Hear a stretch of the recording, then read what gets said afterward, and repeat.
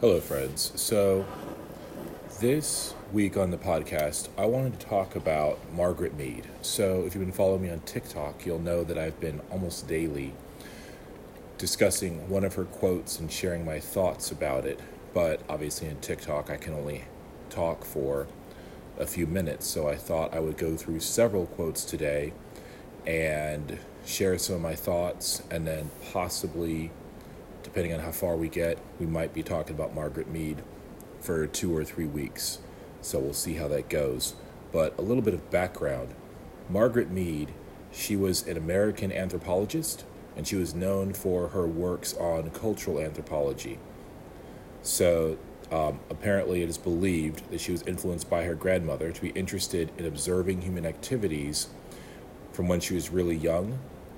So my information from this is coming from a website called thefamouspeople.com. So it's a site that gives a little bit of information about a famous person as well as a listing of their quotes. So if any of my facts are incorrect, please feel free to reach out to me and let me know.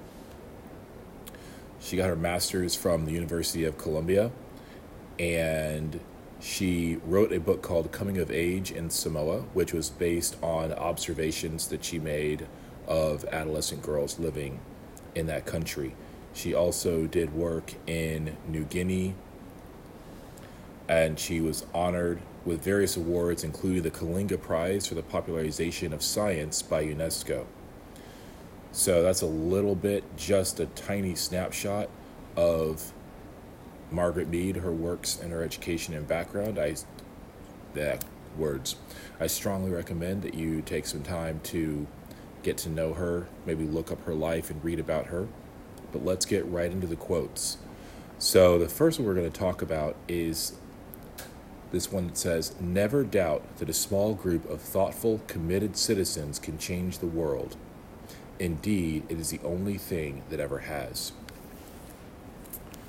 And I completely agree with that one, that a small group of thoughtful and committed citizens can change and impact the world.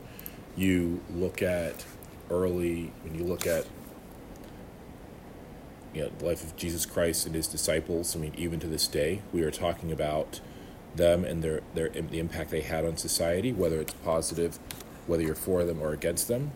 That is something that we can't deny. You look at, from a negative perspective, Hitler and the Nazi Party. Look at the work that they did. There was a small group of people, but they made an impact on the entire world. So I do not doubt the power that a small group of people can have. I also think about the American Revolution, the French Revolution, the Haitian Revolution, the Protestant Reformation. A lot of these major paradigm-shifting world events that were spearheaded by a relatively small and dedicated group of people. So again, I really do agree with that one. All right, next quote. "I was wise enough never to grow up while fooling people into believing I had."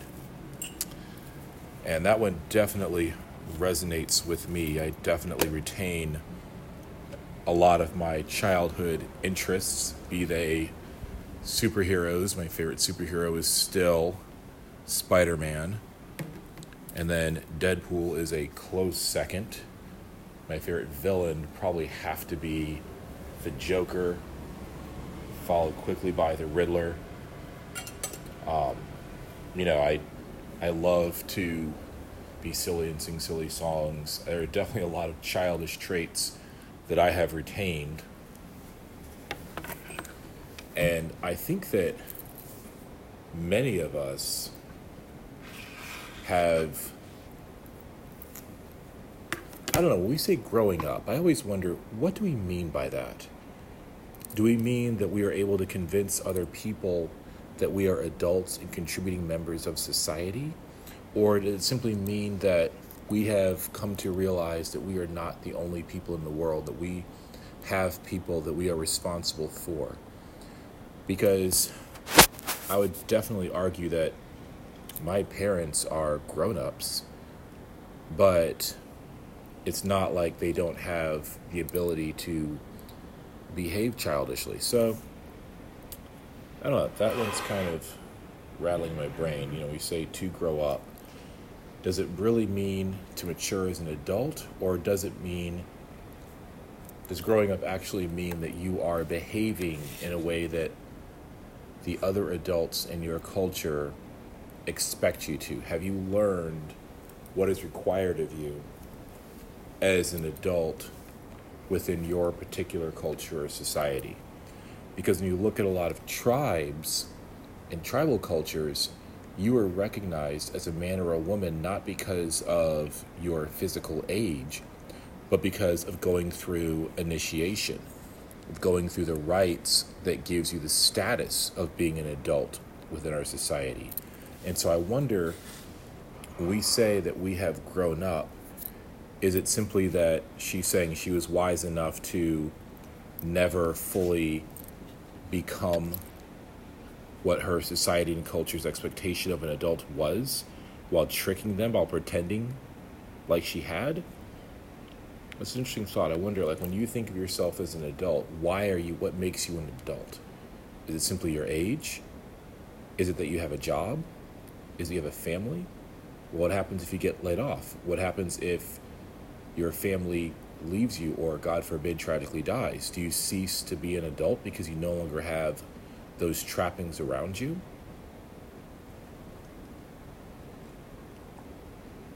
I'm pretty sure her context here is more about the idea that an adult has to leave behind the things of childhood, the games, the imagination, the wonder of childhood.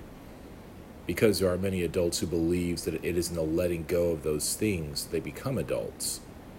And I would argue that what makes us adults is that we hold on to our sense of wonder and magic of the world. We simply now get to play a part in it. I personally believe that is the difference. It is the children are the ones in the audience.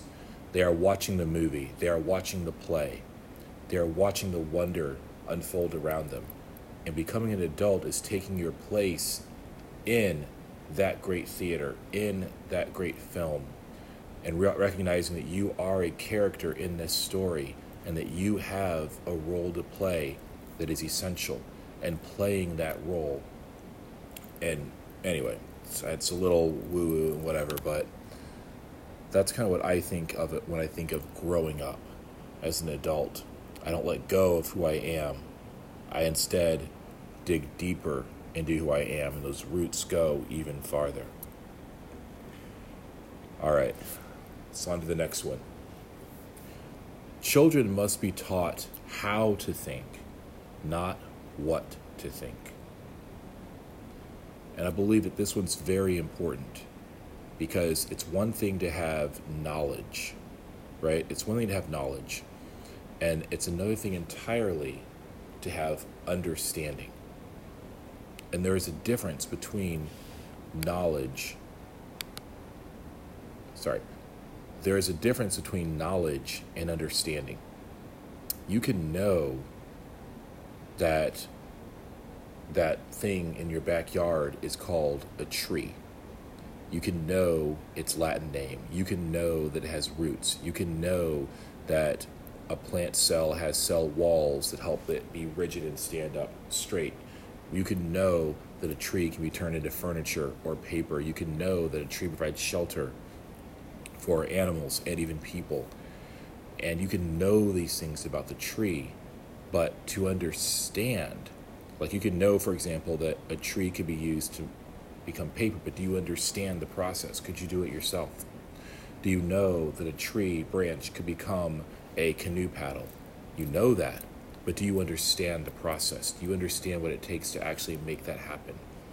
And so within that knowing to understanding journey, I believe is what ultimately ends up leading to wisdom.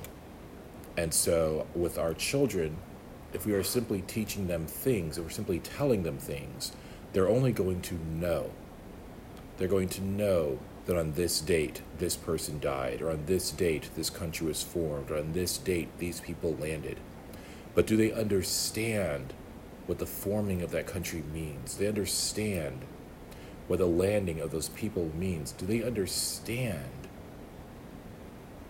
the immediate implications of that historical event? And more importantly, how the legacy of that historical event is still impacting our lives today. Look at the difference between the American Revolution, the French Revolution, and the Haitian Revolution. You can discuss them, but do you understand them? Do you understand what made them different? And more importantly, do you understand without judgment?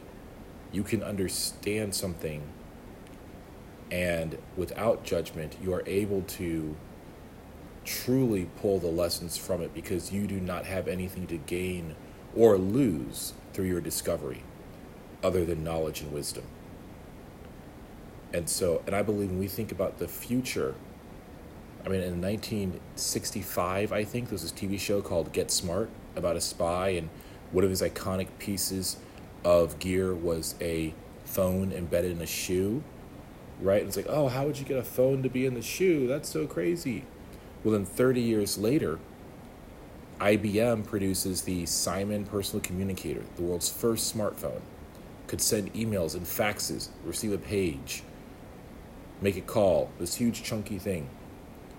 But it was cutting edge. And that was like, oh my goodness, right? The embodiment of that technology, groundbreaking 30 years later. From someone imagining a guy with a phone the size of a shoe, as small as a shoe, that he could hold, to a company creating a device about the size of a shoe. And then 15 years later, the iPhone comes out. Smaller, more powerful, basically a computer in the palm of your hand. Think about that. 30 years later, reality. 15 years later, half that time, a huge leap forward. We are now, children are in school getting ready for a world that no one can even imagine. I am navigating things with my students that I never went through at the exact same age as they were. And the time it took me to go from 4th grade to age 40, they are now in a world that I would not recognize if I was able to jump through time as a 4th grader.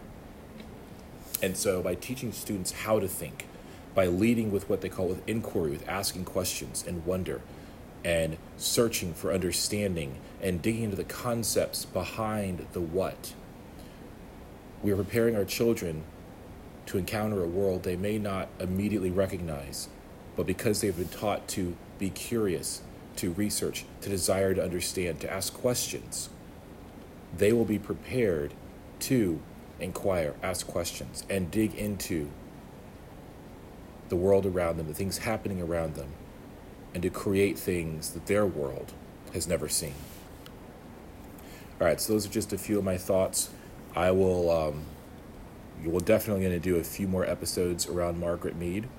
I've been really enjoying this chat with you guys, discussing her quotes and my thoughts around them. Please feel free to reach out to me. You can follow me on TikTok at Mr. Maxwell _16. And I'm also on Instagram as Mr. Maxwell _16. All right, friends, for now, it is time for your next adventure. I'll miss you.